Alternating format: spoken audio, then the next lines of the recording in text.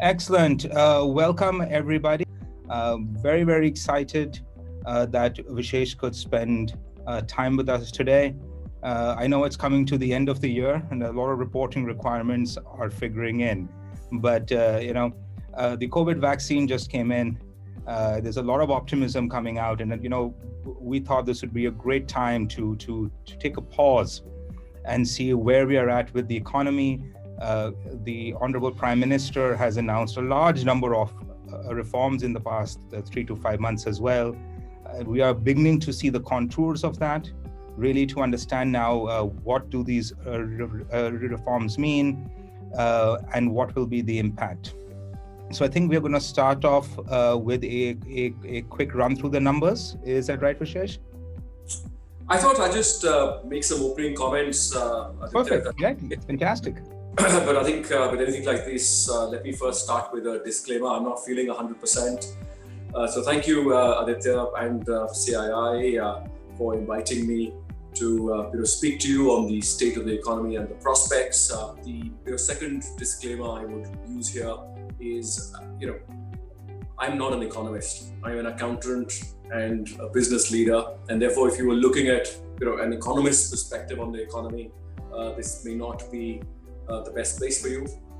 I can only share with you from the business perspective what I'm seeing. I will share some statistics towards the end of this if there is still time. So I am going to pause Vishesh's disclaimer there. The reason why we sort of wanted him to do this is that most economists, they just look at it from an armchair perspective.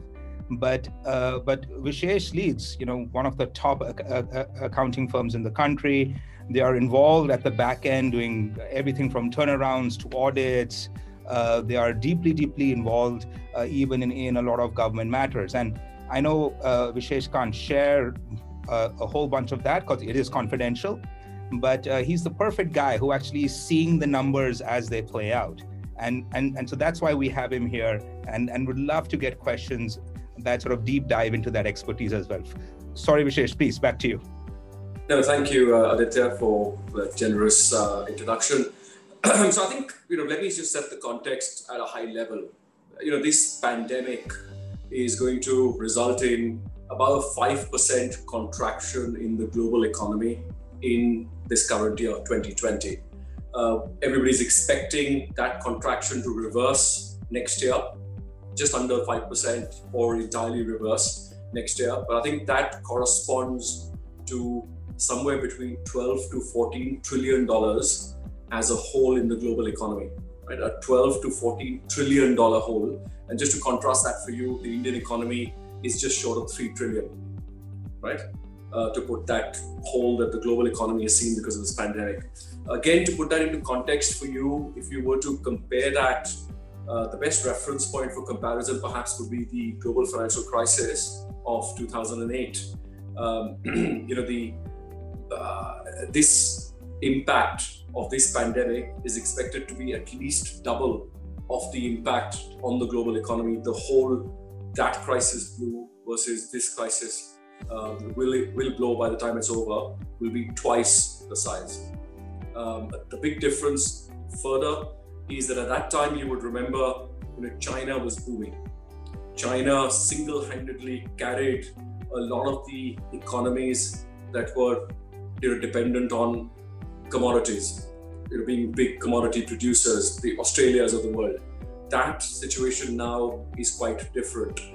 I think, if you look at the numbers, already more than 150,000 small and mid-sized businesses in the US have shut shop permanently.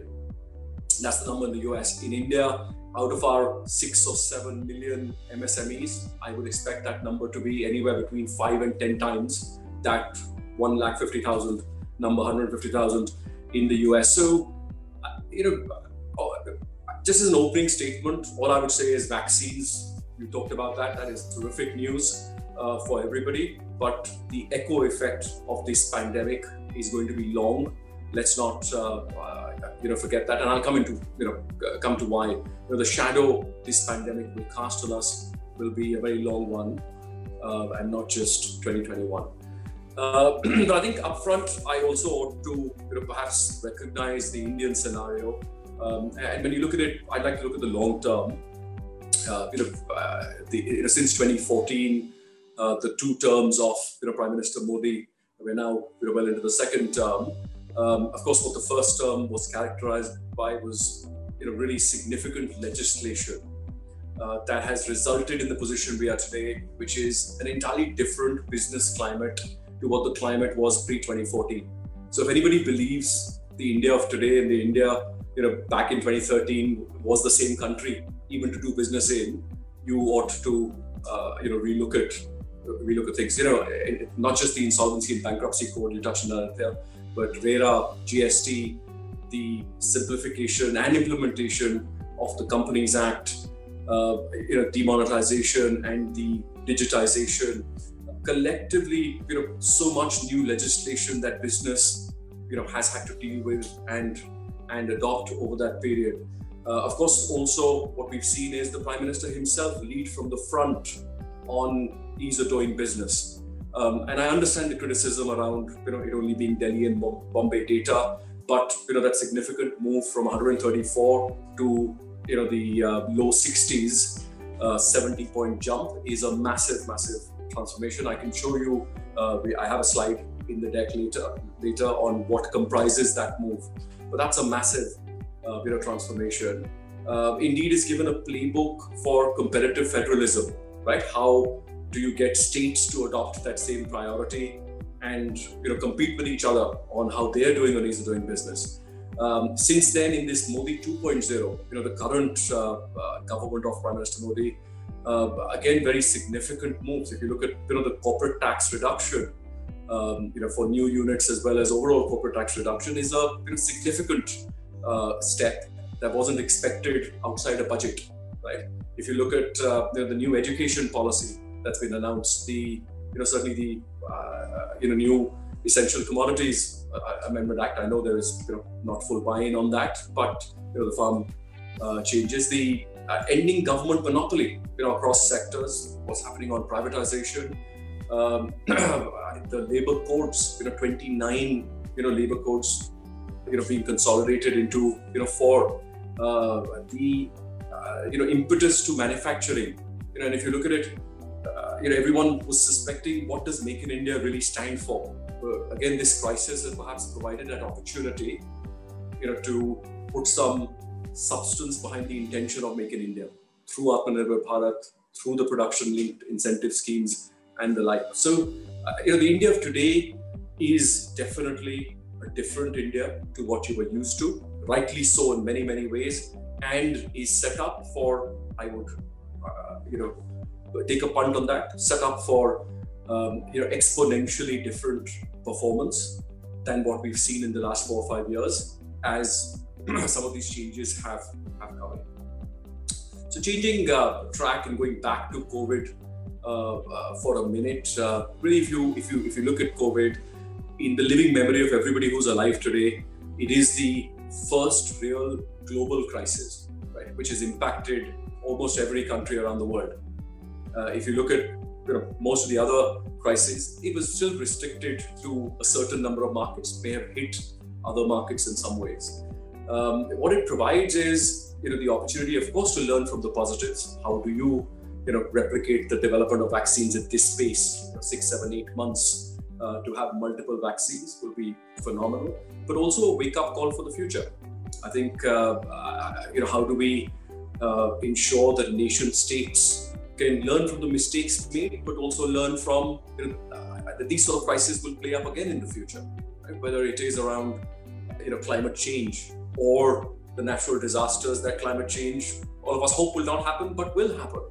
But how do nation states come together and play their part? How do we as a nation state learn from the tragedies we've seen and make a different investment in healthcare versus what we've been currently making, the 1.3% of our GDP. Of course, as far as the Indian response is concerned, the Indian response to the pandemic, there are clearly two views. The first one on the quantum of the response. Was fiscal deficit targeting, country sovereign rating, being top of mind? Was that the right response? And therefore, in quantum, was it quite enough, or could more have been done? Certainly, that response. Apologies. Certainly that response could have been, more than what it was if the intention was to revive demand. But at the same time, it was extremely well sequenced. Very few people will disagree that the priority in which the government acted was extremely well sequenced. The lockdown, of course, was the most severe in the world, which saw the most severe quarterly impact in that 20% plus impact on our quarter's GDP. Really, that 1% of GDP, so more than 2.5 lakh crores per day, was the impact of each day of lockdown. Right, 1% of GDP, 2.5 lakh crores for each day of lockdown is what we suffered. Of course, unique in the world. People will say that no other place shut down manufacturing like we did. Was that right or wrong? We have to remember, the state of our healthcare system is different to those other countries that you make comparisons with. I'd like to add also two points. You and I have been meeting every couple of months in the CII stuff, and we've been taking looking at these polls and bringing all this data. But even before COVID, India was sort of going down this entire slowdown path. Yes. If you look at Jan, Feb, and all, everybody was talking about the Indian slowdown, the need for reform, the recovery, and then, bam, we hit into COVID. And the second part of the COVID response was pretty much everybody was told, take on more debt. Other countries had cash injections into businesses. They had grants that were given. Countries like the UK, Malta, and all picked up the entire payroll bill of all the companies. And India was very much said, guys, take on more debt. Now, here is a bunch of loans. We'll give you more credit access. And as you're going through this, would love to get that perspective also, because my brain is still stuck on that figure which you started out on, right? That the 10x number of SMEs which will probably shut down, 1.5 million. And it's going to take a while for them to sort of come in. And this was on top of already a slowdown happening. And I think the context is important for our viewers and our listeners. It's not like we were the US, which was in an absolute boom, right? Jan, Feb, jobless ratings absolutely low, almost achieving full employment, and then COVID hits. India was stressed, and then COVID hit. Yes. No, I think that's a very good point. I think absolutely, our economic growth, if you look at the last quarter of FY20, which is the March quarter, we were already down to sub 4% growth. For the year to March 20, we were already 4.6 odd percent growth is what we had in that year. So we were significantly off the 8% kind of growth of 2010, or even the 6.5-7% that we would consider reasonable. Or expected in the post-GST era, right? Everybody expected GST to add 1.5-2% to our GDP growth, right? Where is that 1.5-2%? People would ask. So absolutely, I think the thing we have to remember is, we will have to grow at least 8% year on year if we want to get to our 5 trillion economy, right? 7-8% is what we need to grow to get to a 5 trillion economy. And that is by 2030. That is not by 2025 as the government's targeting. That's what we get to if we grow at 7-8%. So I think coming to your other question on the number of MSMEs that have shut down in India permanently, many of them in food and beverage and aviation, hospitality, tourism, and just for across board. The big challenge, not just in MSMEs, even for the big companies, is unemployment. Right? More than 5 million people have gone out of the labor system permanently because of a decline in wages and a decline in opportunity. 5 million people aren't coming back into the system. So I think dealing with that unemployment will be a significant challenge up ahead. And the big positive from COVID is going to be digitization, but that digitization is only going to compound that unemployment trend that everybody is very familiar with, right? How do we solve that problem? I don't have an answer, but that industry has to sit together and find an answer to that problem. And I think eventually social security, how center and state work together to provide adequate social security, like we've done with our amazing healthcare scheme, is an answer where you have to take care of the bottom of the pyramid, like we did with our first response from this pandemic. I think the other risk just there, when I touched on unemployment, let me also touch on inflation. Nikhil Soni asked me the same question. CII Northern Region, you remember, what's going to be the impact on inflation with all this liquidity coming in India as well as in other markets? Does the world economy have the risk of a significant inflation spike, of us going back to the sort of 80s, when even the developed Western market economies had inflation? And of course, the Economist covered the entire significant cover story on that in the last issue, and I recommend you look at that if you want the detailed statistics on that. But I'd say the difference, if you look at it, to the last crisis, again the global financial crisis, what I go back to, that financial crisis was one about a credit crunch, and therefore whatever stimulus was put into the economy in Western markets and other markets, that went in to basically fill up the gap from that credit crunch. The situation now is quite different. This is about the stimulus that has gone in has taken money supply in the system back to the 1980s level already, right? And therefore the risks for sustained inflation in the medium term are high.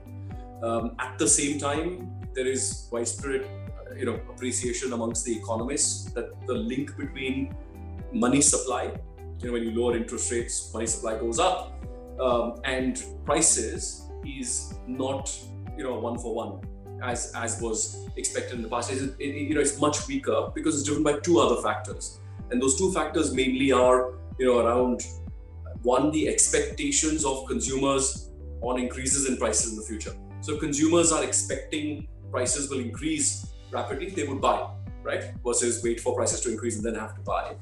The second is the strength of the labor markets, employment. If people don't have a job, they aren't going to buy. And therefore, I think, while some of the risks are there because of where money supply is, I don't see, us seeing runaway inflation in India or elsewhere into the future. In India, we've seen in the month of October and September, inflation in the 7%, I think 7.2 and 7.6 in October and September. And so in November is 6.8 odd percent on inflation. So we come back to that. The inflation numbers. I mean, so here's an alternative take, right? The RBI refused to cut rates, saying they're worried about inflation. And by the way, everyone, that's one of the big reasons why we are talking about inflation. It's not an academic interest, but if the RBI doesn't cut rates, loans are still expensive, and India is one of the I think right now, perhaps in all so-called developed or developing countries, it's still the highest rates of lending and borrowing in the world. I mean, you could pretty much get money for free in almost all OECD top countries. India is still very much it's stuck in the double digits, 11, 12, 13, 15%, right? When it finally hits a business person on the ground, or if someone's taking a personal loan. And for me, one of the things which I keep pushing, and this is something that we see in all businesses, is that fundamental economic assumption, right? That RBI or the government does quantitative easing, helicopter money in, pushing it in, or they bring down rates. And there's this beautiful levering system where the rate goes to the banks give it to the companies give it to consumers, and everything starts to rise and you have inflation. But in India, that never happens, right? Because everything is broken.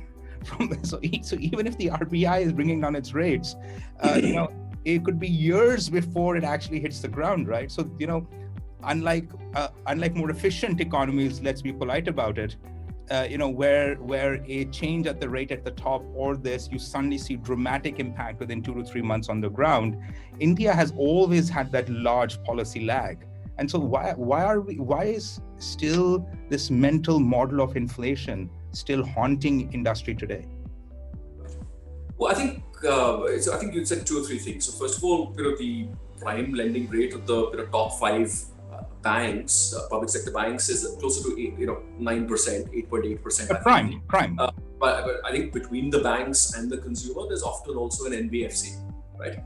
Where the rates may be closer to the double digit that you talked about. You talked about the rate transmission and the lag between the transmission from cutting the repo rate to what gets transmitted to the down to inflation, right? Because the repo rate cuts, then the banks have to announce, the bank transmit, which banks are going to renegotiate loans. It's a long time. Yeah, so I can't disagree with that part. I think you talked about the inflation and inflation targeting, and that I think the MPC of the RBI, which actually looks at taking that decision. Now the decision is not taken by the governor; it's taken by the Monetary Policy Committee, which is a selection of individuals who sit on that. The guidance there is that 4% targeting, inflation targeting of 4% plus minus 2%. Right? So we work on a 2% to 6% band on retail inflation, CPI. Yes, we are slightly higher than that, and therefore you can expect a prolonged pause on any further rate cuts from this 400. How do you degrow or deconstruct economy by 5% and 10% and still get inflation? Yeah, so I think again, as I said, rates have come down 115 basis points. I think the issue actually is more complex than just rates. Absolutely. Has to take off. Capacities are still at 70% in industry overall. Perhaps auto is an outlier, but beyond auto, I don't know too many others who are seeing the demand or the fall in inventories. That's going to see new investments in other manufacturing. So one's hoping that some of these steps on identifying the priority sectors, going after the China plus one opportunity that has emerged from the relocating supply chains, the production linked incentives that have been announced by the government. People will make use of that and start investing. But I think the challenge there, I said, is beyond just rates. The challenge really is demand revival. That's what we will need in order for the economic growth to go back to the to even 6% from where we were pre-pandemic. If we were to take the pandemic out, of course, we need to get up to 8% to live up to our potential as a country. So I think let me just finish my comments, and I can go to the slides and take you through some data, because people will be crying from an accountant, how much can we hear? Please also show us some numbers, and I'll show you the numbers. I think really, in summarizing, getting the vaccine in this 7-8 month period is the biggest upside we've seen in this pandemic. I heard from Mr. Kotak for the first time. I don't know who the author is, but I heard the terms geography is history. I think that's the second biggest upside from this pandemic. Geography is history, right? Basically, once we see an impact on commercial real estate in the short to medium term, the real opportunity for India lies in trying to move the $200,000, $300,000 jobs to India in the next 3 to 5 years when you come to services. We're not talking about manufacturing, but if you look at services, not just the $50,000 jobs, but that's what we were earlier replacing in India. That's what will also create further jobs. The moment you move those managerial and more complex jobs to India in the future, as people realize you don't, if you have people, you don't need to have people in the same office, in the same city, even in the same country. That trend is expediting. I think this new world order is a huge positive for India. The dependence on China, and therefore big companies clearly looking at the China plus one strategy, and we're seeing investments there, right? Samsung's big announcement everybody would have seen last week. I'll show you the FDI data, which will revalidate that for everyone. Of course, everybody knows 20 billion of that 30 billion FDI we've got since April has gone into one business house. I think we need to, the world has become more aware of how to deal with China. China plays with its own rules and doesn't play with the rules of the game. I think that is a positive for India. And really from this pandemic, we have to take, sit down collectively between the country and the states and between countries around the world and build that playbook, learn from that, vaccine development, still, the supply of drugs around the world, and build that playbook on how we deal with future calamities. And of course, the single biggest transformation is that digital transformation, Aditya. We've seen that transformation personally, right? Everywhere. If you look at payments, if you look at, pretty much using a card everywhere now versus, and it's not just, in paying for things, it is literally, signing into things, paper money's, disappearing. But we're also seeing that in the business sector, how even mid-sized companies are now actively considering, creating virtual shared service centers, with, then going into digitization of processes and adopting, things like robotic process automation, things like just basic, not just scanning documents, but basic OCR, optical character recognition on their customer invoices and supplier invoices, so that those things can be automated, right? You can just read those go hit an Excel sheet and eventually hit your financial system and record things. And humans, sort of human then goes in and glances at it. Of course, the downside in all that is it is going to replace people. And this is going to be, middle management is where it's going to impact the most in the next 2 to 3 years, and therefore further extend that challenge of unemployment. So should we just quickly jump onto some of the slides? Great, fantastic. I think let's get those numbers, and I think that at least give us a little bit more context. Yeah, so this is basically the IMF's forecast for the world GDP growth. So the global GDP growth, the IMF has revised that global GDP growth forecast. It was projecting that 5% contraction that I talked about, 4.9% in 2020. It's now revised that to 4.4% in FY20, and next year, as I said, it's expecting that we will recover. So therefore, next year, the recovery, if you see in that teal color on top, is 5.2% in 2021. I think the important thing there is that is why I call this the lost 2 years, right? Whatever recovers next year will take us back to the position, and that's no different even with India. Even though the RBI is now forecasting, the total contraction in FY21 to be only 7.5%. IMF's October projection was this minus 10.3%. It's going to be somewhere in that range, and it doesn't really matter if it's minus 7.5 or minus 10. At least in my view, I think what matters is next year the projected change from that is plus 8. Right? We therefore go back in March 2022 to the level we were at in March 2020.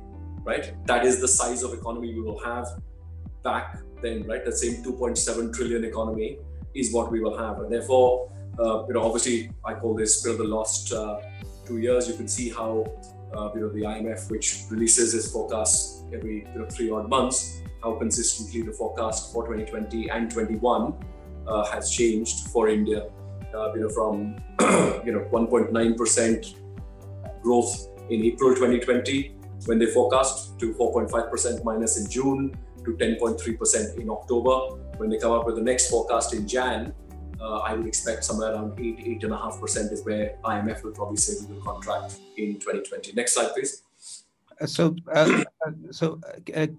Can we just go back to that one? Because, for those who don't have access to the slides, there are two very interesting figures that I want you to hear.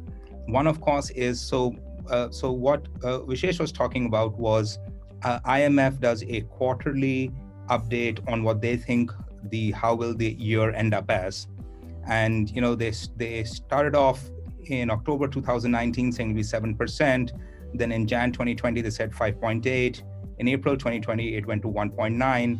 By June it was minus 4.5, and by October they were saying minus 10.3.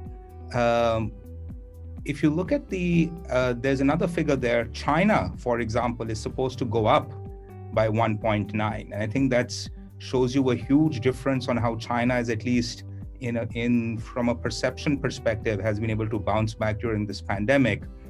India minus 10.3. You have emerging and development markets in Asia minus 1.7, Euro area at minus 8.3, US at minus 4.3, world at minus 4.4. With India at minus 10.3, I think the IMF is really, really pessimistic about that outlook. It's a huge difference, right? Yeah, I think it's the same thing.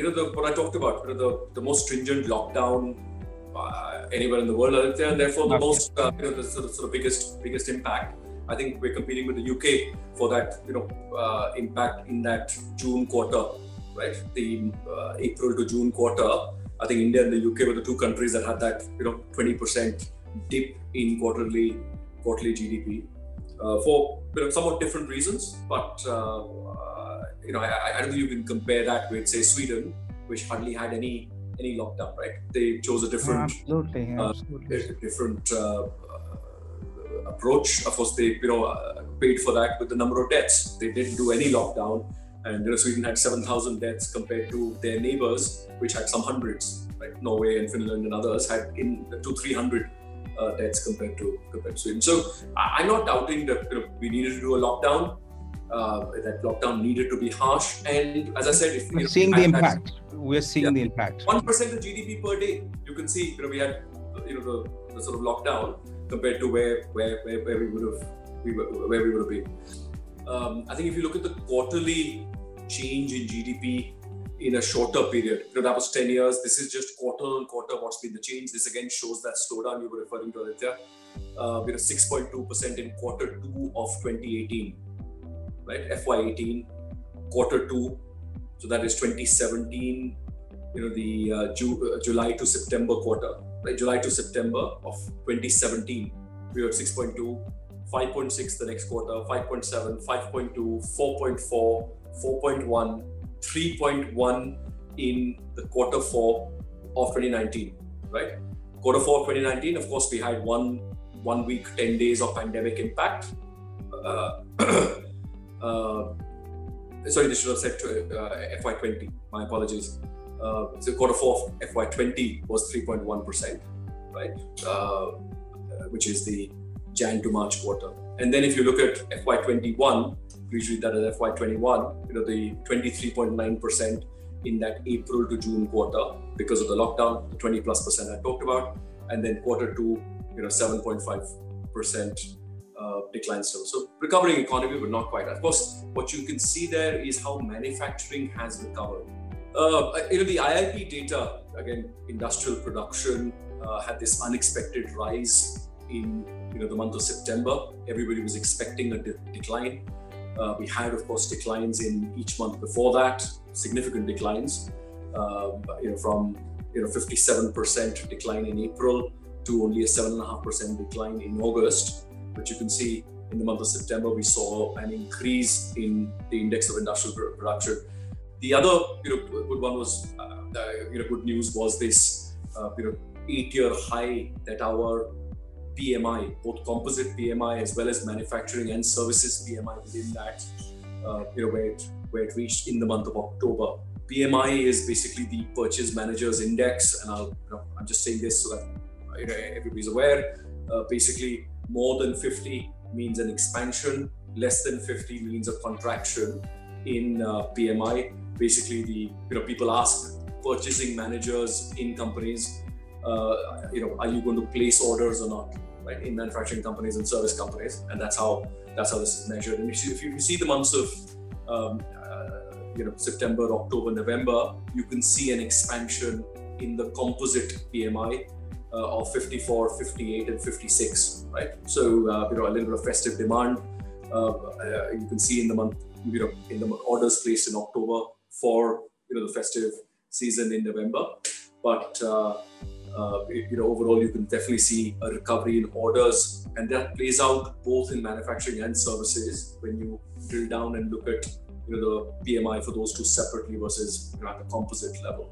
I'll very briefly touch on trade and really the news there on trade is imports have continued to fall at a rate which is more than exports because of the lack of demand in the economy, which has led to an overall trade surplus, merchandise trade deficit, but overall trade surplus in that April to November period that we can see. One expects some of this to reverse because imports will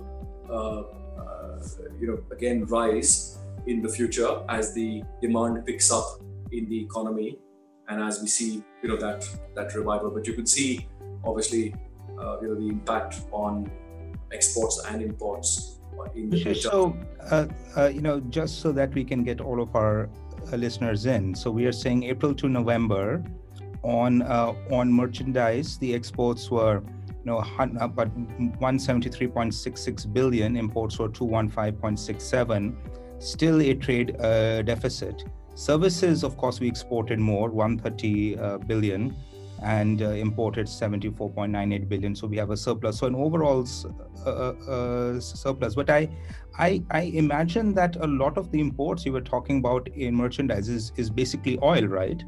That's one of the biggest drivers. Yeah, basically non-oil and non-gold imports, which basically show the strength of domestic demand, that shrank 1.67% in the month of November, right? When you compare to November the year before. So if you strip out oil, you strip out gold, which really shows you the strength of domestic demand, even that was 1.67% lower. If you were to look at just November data, which to me is a fantastic number, right? Because everybody's been buying gold. I would presume as a safety thing during COVID because of just they're worried about the financial markets. Although the stock market has been going up, and oil after the initial lockdown would slowly start coming back as we have manufacturing, transport, everything started to open up. But the real picture is an actual contraction of our domestic consumption. So yeah, let's move forward, and you'll get a better picture of some of this. So I talked about the impact on inflation, and retail inflation. If you see on the next slide, the RBI has that reference range of 2 to 6%. I talked about. Luckily in November it eased to 6.93%, as you can see on the slide. After the months before that, 2 straight months it was above 7%. It's obviously beyond the target, which basically means if you could get the other graph also, the central bank will therefore have to hold rates. We expect that to be a long pause. Those rates I talked about earlier, you can see already slashed from 5.15% in January 20 to 4%. So 515 basis points, 400 basis points, 115 basis point cut in the repo rate that we already saw. I think basically it's likely to remain. Inflation is likely to remain elevated as manufacturers and service providers are expected to jack up prices as they see a pickup in consumer demand. You can see the consumer spending graph on the charts. Of course, as expected, consumer spending came down drastically in the quarter two, and so basically you can see the July number and October numbers on the slide. I think the consumer spending in India is forecast to have contracted by 12.6% in 2020, and it's expected to expand by only 6.6% in 2021. Right, a contraction of 12.6% in consumer spending in 2020, and an expansion by 6.6% in 2021. In nominal terms, if you look at it, household spending will increase by only, and this is in nominal terms, by only 1.2%, than what it was pre-pandemic last year, right? So therefore, households aren't spending anything more than what was being spent earlier. I think if we look at the credit, and I talked about the lack of growth in credit, and this is the non-food credit growth, which has now slipped to under 6% in August and September, and closer to 5% during the period thereafter, and that compares to more than 8% is where credit growth was earlier. And I think basically that is driven by a contraction to large industries. It is not Aditya, that medium-sized industries are seeing a decline in credit to them. Large industries have seen a contraction of 1.7% in October compared to a growth if you compare with October last year. Medium-sized industries have seen an expansion, a double-digit expansion actually, of 16.7% in October in credit growth compared to earlier. And again, if you look at personal loans have declined in that period. Personal loan growth decelerated to 9.3% as compared to 17.2% in October of last year. I'm comparing October 2020 to October 2019, and the exception there again is auto personal loans for buying vehicles, which actually saw an expansion, which all of us read about regularly, the increase in vehicles. Ritika, if you could just bring the rest of the graphs on there, and you can see the sale of passenger vehicles increasing on the graphs in front of you from what was of course a contraction in the months immediately post the lockdown to an expansion, of course a slowing expansion thereafter, but definitely that is the message from all the auto sector players.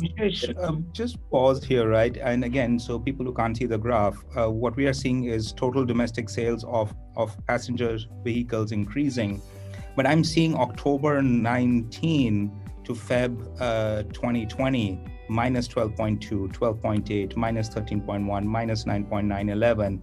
Then we tanked during COVID, minus 55, 100, 89, minus 64, minus 16.1.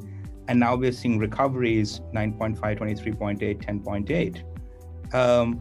What do you make of this this period between October and Feb when we already had this decline happening? Yeah, so the auto sector, we talked about the declining economy. Everybody knows the auto sector was in a steep decline way before the rest of the economy itself. So therefore, the auto sector is probably going back. Where people ask the question, not when will we go back to the previous year numbers. It's actually 2 years ago numbers, and it's basically the base effect. I think it's also very important context, right? Because one is that it's so bad that they haven't recovered, but if you're at 23.9, 10.8, even if it's just pent up demand, the fact that we're still seeing upswings is fantastic. Yes, but those upswings are still getting the industry back to normal. Levels 2 years ago. That's what people are hoping for. At the same time, from a corporate's perspective, most corporates have used the pandemic to reduce staff, to reduce overheads, to reduce what they pay for those things, even on a continuing basis. So therefore, corporate balance sheets will look healthier. Corporate P&Ls will show better performance in the next couple of years, which is what you're seeing in the markets. And I'll come to the markets. And before we come to the markets, obviously people want to know what's happening with the rupee, and the rupee's really gained in value in the months following the lockdown. Main reasons, weak American currency, largely because of that political uncertainty in that country. Also, FPIs pumping in money, recognizing that economic opportunity differential that our economy provides. Once corporates make use of the opportunity provided by the pandemic to clean up their cost structures, they can obviously expect to see that performance upside going forward. Oil prices, direct impact on our currency, just because of how much of our oil, 80+% we import. Oil prices have recovered. Obviously, the main reason for that is hopes of this vaccine, and therefore that demand revival. Both Brent and that WTI West Texas Intermediate, which in an unprecedented manner went into a negative territory. You could make money by buying oil back towards the pandemic because of storage capacity issues. That's rallied now for 6 consecutive weeks, the longest stretch of that rally since June. Crude oil is also up. And of course, again, the reason for that is that demand recovery, as well as continuation of the OPEC plus countries cutting production.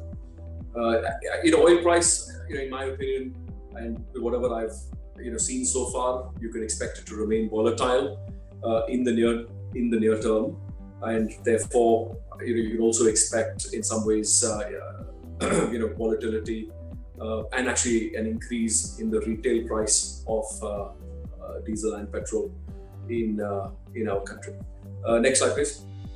I think if we unemployment, I touched on this a fair bit earlier, and therefore I'm not going to go into the numbers now. But basically, if you look at the latest month data, a further 3.5 million people, workers, are now out of the workforce.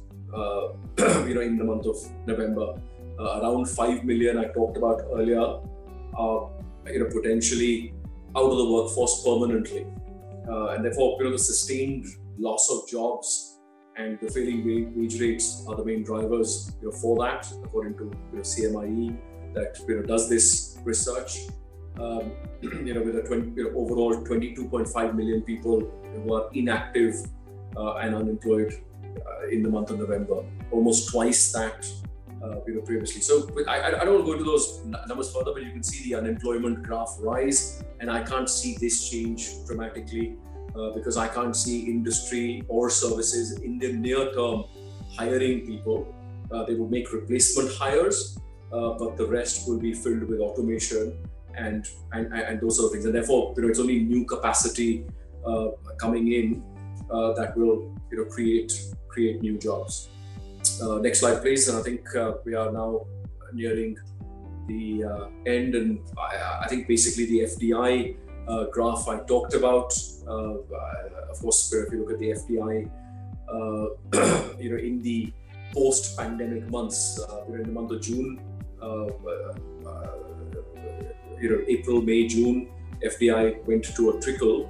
But if you look at the post-pandemic months, August, September, significant FDI, $17.8 billion of FDI only in the month of August. You can see that huge skyscraper, and that huge skyscraper is coming from the likes of Facebook and the multiple funds. As I talked about, the 20 billion that's gone into one platform, the Reliance digital and retail sort of platform in the country. Overall, an increase of 15% in FDI if you look at the 6 months from April to September 2020 to $30 billion. I remember some years ago when our FDI used to be 3 billion, 5 billion, and we used to look at the China numbers of 40 billion, 50 billion. We used to wonder if it'll ever go back, and I think we are now in that period. So here's one thing which we've all been sort of waiting for, right? You had trillions and trillions of dollars being poured into quantitative easing. I mean, from what I remember, I mean, the US has put more stimulus than the entire financial crisis stimulate, combined, plus all the war spending, etc., for 10 years, and they just pushed it out in one go, right? It was an absolute flood of money in the US, flood of money in the UK, flood of money all across Europe, Japan, everywhere else. Apart from, of course, 1 or 2 mega deals that India saw, how much of this money is coming to India? Are we seeing that sort of, that, okay, and it was string-free money for the most part, right? So at some point it has to go find something, and India has always positioned itself as, hey, you want more than 3 to 5%, you have to look at you have to look at India, and you have to look at emerging markets. Are we seeing that money come in yet? Yeah, so we're seeing money both in the FPIs, into the markets. That's why, the stock markets, I think that's the next slide, are where they are. Ritika, if you could just go to the next slide. And we're seeing, of course, the foreign direct investment coming to India, $30 billion, which is what is, giving that strength to our currency. As we're seeing, this is basically, you can see on the slide, from the pandemic lows, the steep curve that our stock markets have taken, not just to pre-pandemic levels, but lifetime highs. Both the major stock exchange indices, the Sensex and the Nifty, Sensex 30, Nifty 50, and well above pre-pandemic highs. And that's when domestic market investors have taken money out of the markets, right? At least retail investors. Next slide, please. So what you say? So would a theory, and this is just a theory, be that, look, we have all this money sort of pouring in around the world. Some portion of that money came into India, and obviously they are waiting to, let's say, deploy it into whatever PE, VC funds. But meanwhile, they seem to have parked it in the stock market, and that's why we are seeing this crazy boost. I mean, it's difficult to make that corollary. At least, I am not able to, make that direct, relationship that money that's coming into India is because of the excess liquidity, that is pumped into the Western systems. I think it's really, money chases opportunity, and if you look at the long-term prospects of the economy, we've only talked about prospects of next year. The last 2 years take us back to where we were, but after that, we're still seeing a change from March 22 till March 2030. Even on a worst-case forecast, a doubling, right? From the 2.7 trillion to 5 trillion. Where else in the world are you going to see a doubling of your money? The euro area isn't delivering that. Japan isn't delivering that. The UK isn't delivering that. The US, certainly isn't delivering that. So, where else would you see that sort of return? I think, and we will get to that 5 trillion, and that's presuming the currency remains in the same place, right? If the rupee goes to 38 to the dollar, we get to 10 trillion, which is where the government wanted to be. Right. So absolutely. I think that's a point well made. I think no one's arguing that India won't get to that 5 trillion. And right now is just when. Why the next slide? If you go to the next slide, I'll show you why, Aditya. I think we'll be running out of time. So again, I like looking at things over a long-term period versus short-term data. Particularly in a post-pandemic world, short-term data isn't that relevant. This is really, if you see this chart in front of you, this is the ease of doing business rankings in India and how those rankings have changed overall from 134 in 2015 to 63 in 2020. I touched on this earlier, and it's color-coded to show you that transition from the high numbers, right? The 134, 150s in the world towards the greens, the yellows and then the greens. Can you see that transition in that period? That foundation that is being laid. And if you see within that, these are the 10 elements that go into the World Bank's ease of doing business ranking. The overall 134, which last year was 63 in the world, and the government expects that to be in the top 30 in the next couple of years. I don't think anyone had the confidence that we could even aspire for top 30 in 2014, 2015, right? But now it looks realistic to be in the top 30 in ease of doing business. So therefore, let's not take for granted or not appreciate the amount of pain that a lot of people have suffered to make this transition. That transition on getting electricity. If you look at it, from 137 in the world to 22 in the world, right? That 175. And those are some big jumps there. Yeah. Target by 2022, right? Massive. Even trade. I mean, going from things got worse. We actually lost down to 146, and then dramatic jump to 68, right? Yeah. Which one are you talking about? Trading across borders. Borders, exactly. Right? Huge jump. Yeah, and that's just the beginning. I think we still have challenges. We've got to fix our logistics, but obviously, GST coming in has reduced, the time it takes to hit the borders or to, move goods. So that's why you've seen that move from 126 on trading across borders in 2015 to 68. You've seen that move in dealing with construction permits, in the post-RERA era. In the post-RERA era, dealing with construction permits, 184 in the world in 2015 to 27 in the world in 2020, right? Dealing with construction permits. So already in the top 30. If you look at other aspects where we were pretty good anyway, getting credit, protecting minority investors, we were already very high, and I wouldn't make too much of that downward move. From 7 to 13, 7 in protecting minority investors to 13 in 2020. I think big work remains to be done in enforcing contracts.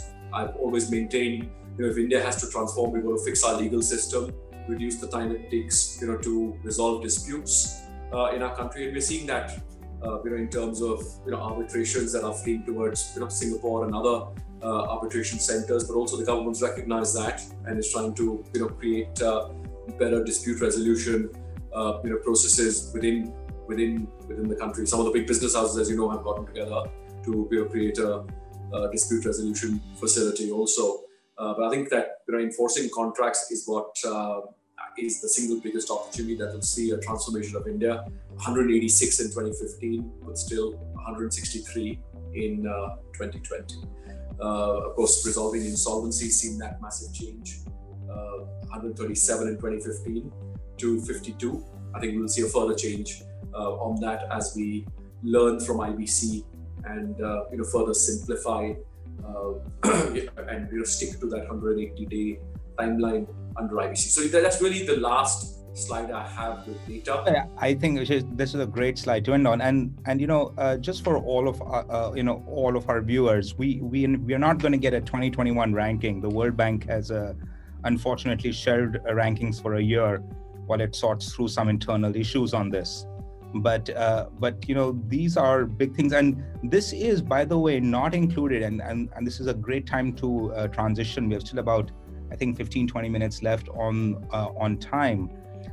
These do not include the reforms that have happened in the last 3 to 4 months, correct? Absolutely. This is last year's ranking, and you're right. Yeah, I was speaking to Junaid Ahmed, the country director of the World Bank. They are going to take a pause to just relook at the methodology and stuff. But they're very committed to this survey, and again, very pleased at what they've seen. How India has adopted the survey, and actually not just adopted as a country, overall vision and target of being in the top 50, then in the top 30, but pass that on to states, because so much of doing business in India is about doing business in states, right? It's not just the same. And this ranking is basically Mumbai, Maharashtra. So obviously, a pinch of salt there, but India is a vast country. There are states who are doing much better. So so the World Bank uses a simulated business in Bombay, Mumbai, to come up with these figures. But like I said, there are states who are actually much better at this. Yeah, it is both Mumbai and Delhi, Aditya. But yeah, India is bigger than just Mumbai and Delhi. This ranking is restricted to their methodology, in those two places. So the city of Mumbai and the city of Delhi, if you were doing business in, not necessarily all of India.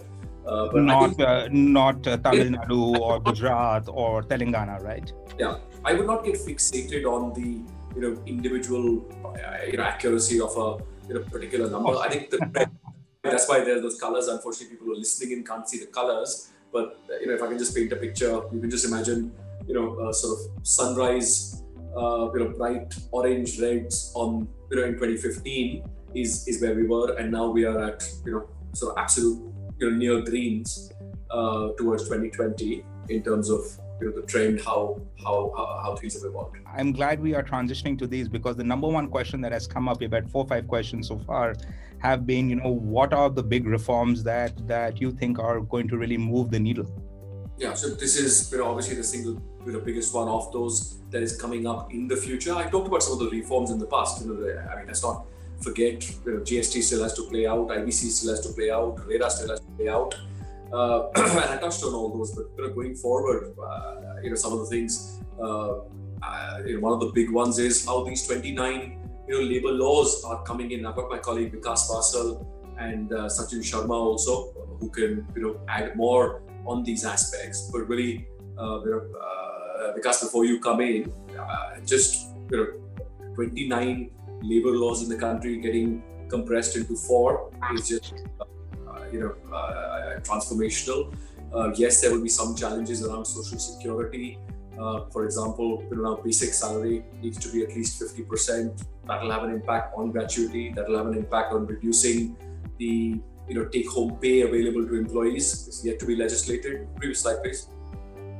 But I really feel this will be a game-changing reform going forward.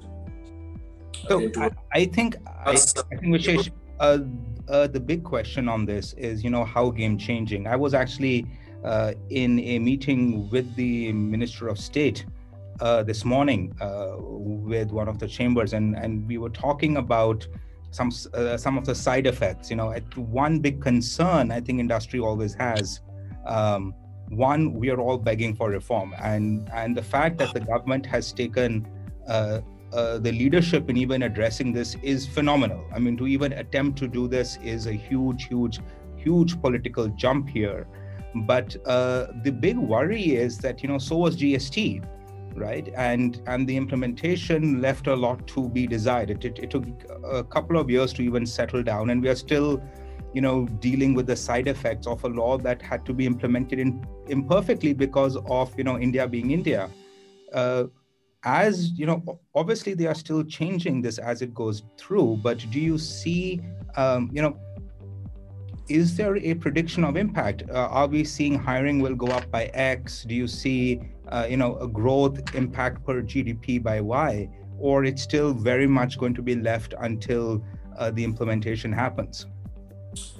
Again, the same thing. I've never understood how people make these predictions of GST is going to increase the GDP by at least 1% or 1.5%. So are you basically saying without that our GDP growth is now at 2.5%?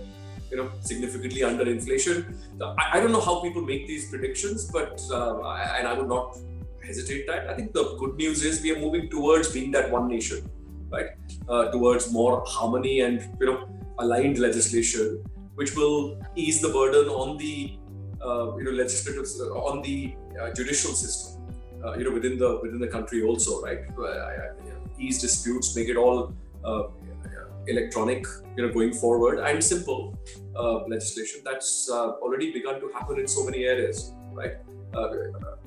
Yes, we're still a federated system, and that's why you have sometimes multiple layers. But you would agree an imperfect GST is better than no GST. I think everybody would. Oh, 100%. And I think that's what the great sort of trade-off is, right? A lot of these reforms, I mean, look at the agriculture reforms, right? Everybody's been saying we need to do this, 20, 30 years, draft after draft, committee after committee, all political parties have it on their election manifestos.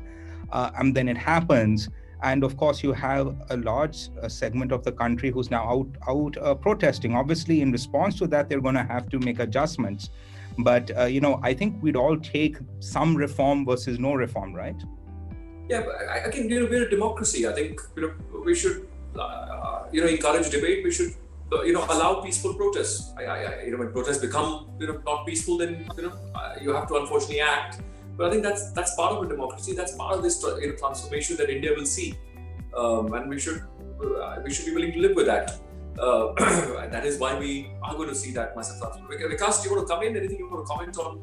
This proposed change to labor laws? I know it's an area of expertise for you personally. Sure. Thanks, Vishesh and Aditya. In fact, if we have to look at the labor law reforms and we have to sum up in one sentence, so that will be the big change in the mindset from the government and the bureaucracy. And why do we say that is primarily because this was one sector which was considered literally untouchable by any government in power. But the government has taken a bold step, and I'm reminded of the transition from FERA to FEMA days, and I'm sure all of you would have witnessed that, where under FERA we used to say that you can't do anything but for these few things, whereas under FEMA we transition that you can do these things but for these things. So from industry perspective, there are 2 or 3 big changes which are going to happen because of this labor law codes once they get notified and fully implemented. One is lesser compliances and the form filling exercise.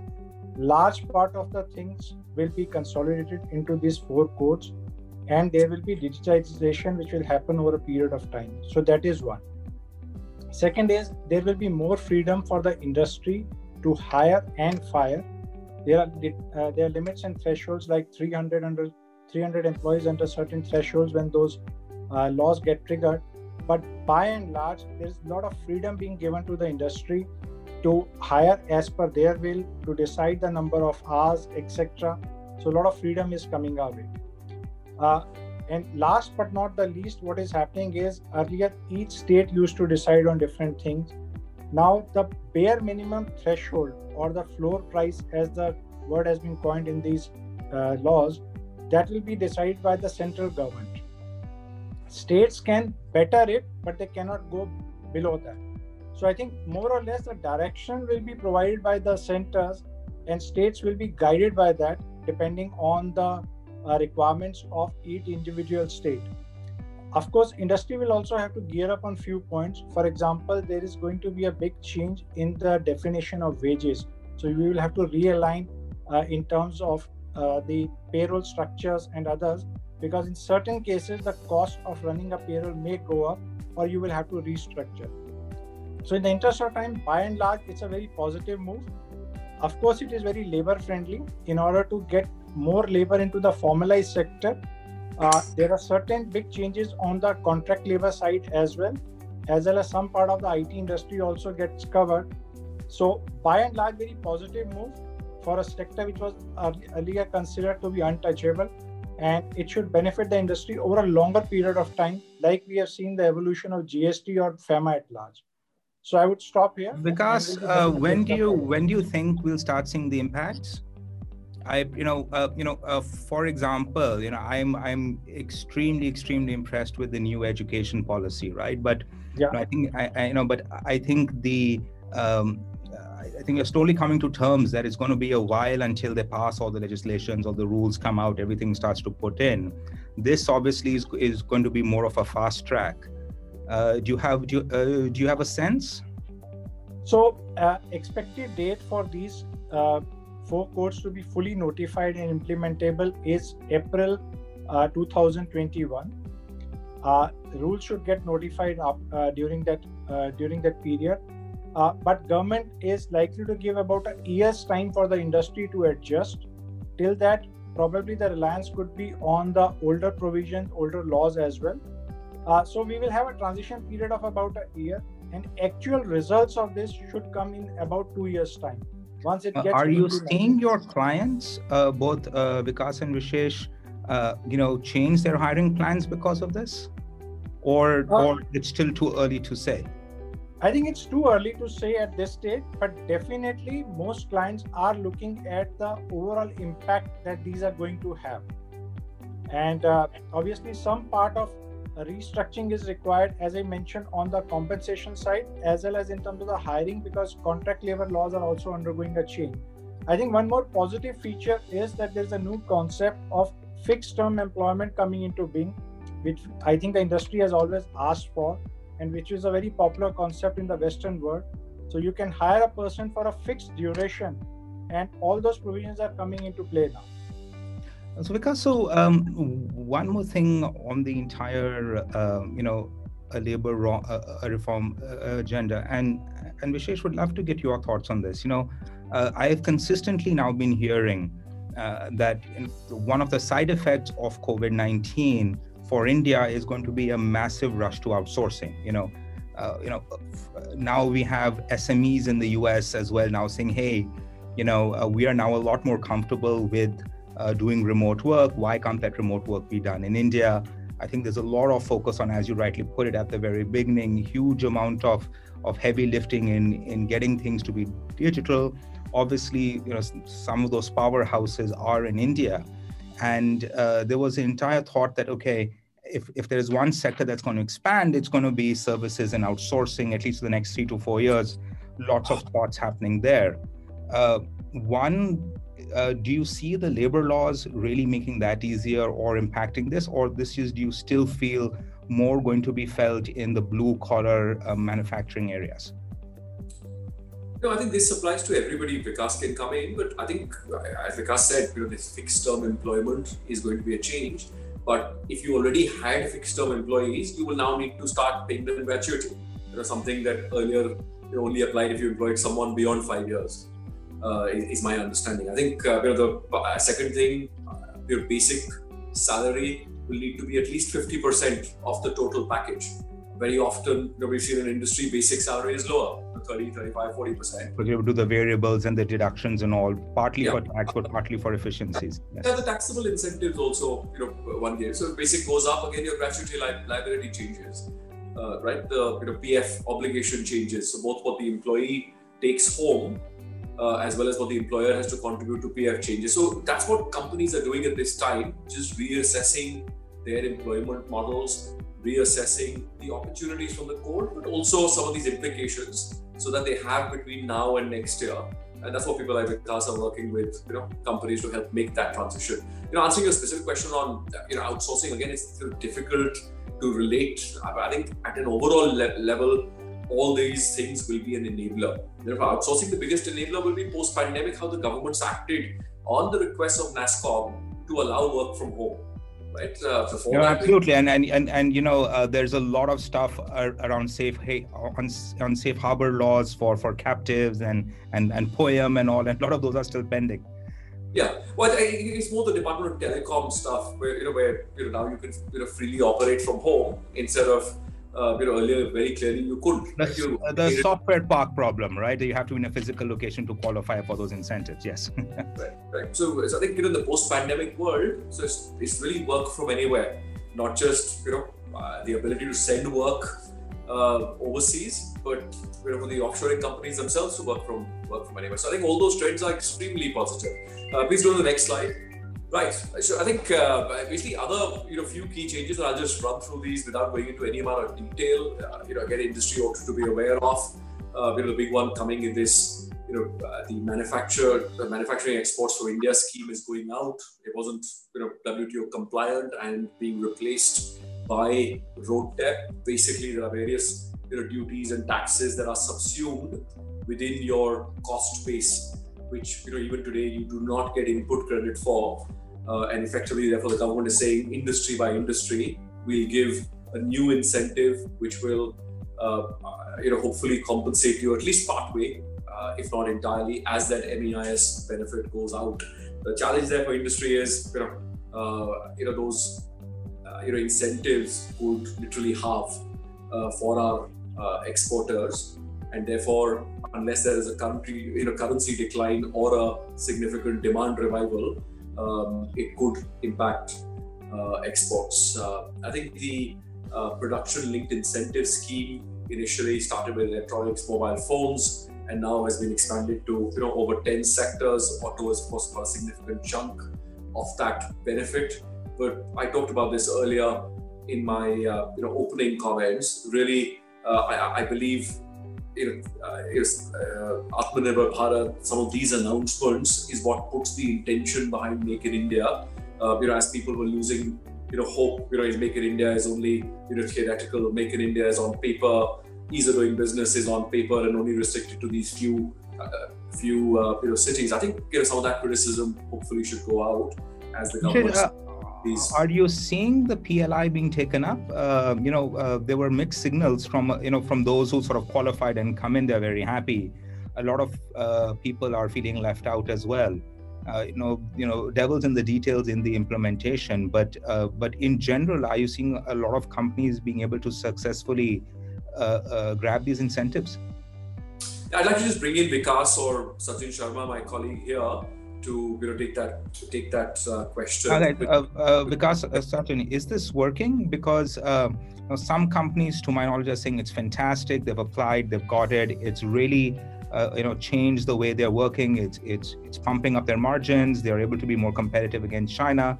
Other people are saying that, hey, we applied, and there was no way we were going to qualify anyway. So this is again reserved for those, the few powers that be.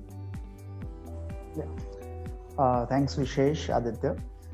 With respect to PLI scheme, as of now, as Vishesh has mentioned, only mobile or semiconductor sector was involved for all this benefit. Now, government has included 10 more sectors, including automobile, pharma, so on and so forth.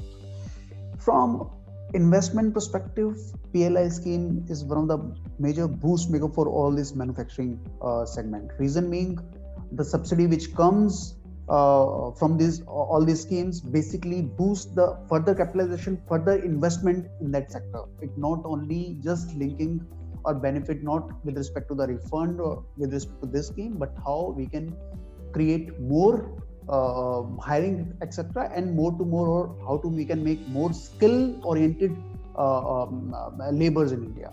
So how to compete in China? That's all. Now, if I talk about a few sectors which has been left out, like glass and ceramics, which are vehemently discussing with the government now, why not to include that sector? Because as of now, that sector is going with the growth of 50%. As of now, 21 billion, focusing on 26 billion or 30 billion by 2028. So these kind of sectors, they are definitely which are left out, discussing with the government to be included. But yes, it is a very welcome step from Government of India, and that's how many companies, as Vishesh has mentioned, Samsung and Apple is also focusing on. They are increasing their capacity because of all these schemes. Yeah, definitely. So thanks, Sachin. Yes, I think in summary, we're working with the glass and ceramics sector. He just gave you an example to talk about how that's a sector could also be one of the priority sectors for the future. So whoever's not currently included, the government is keen to look at any sector that needs that support, that can compete for these relocating supply chains, can produce jobs in the country, and the door is very much open. Your question around have we started seeing investment? Of course we have, but people are still also making plans. So in the mobile phone sector, which was announced perhaps maybe 3 or 4 months ago, we've seen the maximum early interest. But the others, auto comp is definitely also following quickly behind. I think that's the other significant gainer from this. But the government is actively engaging, and I talked about at least one sector where we are directly engaging with the government, a pretty wide sector, glass and ceramics, along with CII actually. So I think the last thing I touch on in the interest of time is going to be the other announcement, which was also part of Atmanirbhar Bharat. Surprised us and surprised a few other people, but something that was already in discussions. Back in 2005, the laws were changed, which basically made the ability to directly list overseas for an Indian company not possible. So you had to first list in India before you accessed overseas capital markets. And why I'm saying that is we've ourselves seen before that and around that the interest from small and mid-sized companies. We listed a 60 crore guarding company in London in 2007-8. That company is now in excess of 1,500 crores, right? And we've seen the potential for those markets to truly open up the capital base for mid-sized companies, for thereafter, broaden the investor base, for thereafter open up the brand visibility, and also for that to be available as a currency to make acquisitions. That company has since acquired businesses in Vietnam, Singapore, and London. Right? This is, I think, a fantastic example. How many companies do you think will actually take over this? So, I've been asking this question, by the way, to almost everybody who I run into who's involved with taking companies public. So I can tell you, about 50 to 60 Indian companies listed overseas in that period since we saw some sort of spike of overseas listings of Indian companies. If direct listings were permitted, I would have expected that number to be close to 300, right? So I feel we would see at least 200 listings of Indian companies on overseas exchanges between now and the end of this decade. At least 200, compared to 50. That's a huge number. And as you rightly said, it's not just about the money, it's about the branding. You have 200 companies that are in whatever Robinhood portfolio of some investor in the US, that fundamentally changes how people see India. Yeah, I mean, absolutely. There's 250 Chinese companies that accessed US markets despite, their challenges, and they're facing huge, pushback or because of the, how poor their standards are, how poor their compliances are compared to ours. We are, amongst the best in the world in terms of transparency, at least, the standards we adopt in governance and otherwise. So I feel we will not only, get to the number China has in terms of raising capital in the US and other markets, but actually, go way beyond that. Because of the reasons that are again on the slide, it's a much broader investor base than the investor base you can access in India. And if you look at certainly some sectors, renewables, early stage companies, loss-making companies, small companies, 50 crores to 500 crore companies which have huge growth potential in front of them, the ability to raise capital in India is still very limited, public capital. Right. And I just want to explain to our audience why, one of the big challenges that happen is because India, although they've softened the requirements, but requires about 3 years of profitability. So a lot of our very glamorous, famous NGOs like Amazon, Flipkarts of the world, who have never turned a profit, can actually use this. I mean, okay, those two are bad examples, but companies of that size and scale as well, they're not allowed to list in India because they haven't turned a 3-year profit. Absolutely. At least on the main boards, I'm parking aside our attempts at smaller boards. I think the good thing here is the change in thinking. I think the thinking back in 2005 was if we allow Indian companies to list overseas, we will take away listing opportunity from our exchanges, our control over those companies. What people did was effectively set up a holding company overseas and sell the shares of the Indian company to that holding company. Effectively, they ended up flipping their structure. And effectively, you ended up helping Indian companies and Indian owners to become non-residents and overseas held companies. I think it's refreshing to see the change, that we now have the confidence that you can't list on any market you want unless you have a great story, right? There are certain markets which are more appropriate for renewables, for early stage companies, for commodity companies than the Indian stock markets. And eventually it's about creating jobs. It's about helping those companies grow. Why not help that capital? And one thing which and I think it's about out of time, but one of the things that Vishesh and I didn't cover, of course, is the dramatic hit on public finances that have happened in the past years. I mean, some of our states, Delhi, for example, is effectively bankrupt. The entire collections are down. The tax base is getting eroded unless the government finds a massive wall of capital and then ways to bring more and more investment in. For a lot of social services, it's an existential crisis. Absolutely, that's the matter of another debate. On our state of public finances. Of course, with the pandemic having caused challenges that weren't foreseen earlier, even when we adopted the GST, and of course that's what we're seeing the government now address through this borrowing mechanism that they put in place. But let's not. We'll have to find another opportunity to discuss that. I think. Last big question, right? Two big reforms that you sort of see are game changers, right? One, I think. This entire thing around labor codes, assuming the implementation is imperfect, just like GST, still a massive reform. The second we've talked about is this entire direct overseas listing, huge opportunities for startups, for companies who are in there, to really get those big valuations and find exits into a larger pools of capital. And I think a 200 number, 300 number, I completely agree with you, is not just reasonable, it's probably conservative. Third big reform that you think that will really bring positivity for next year?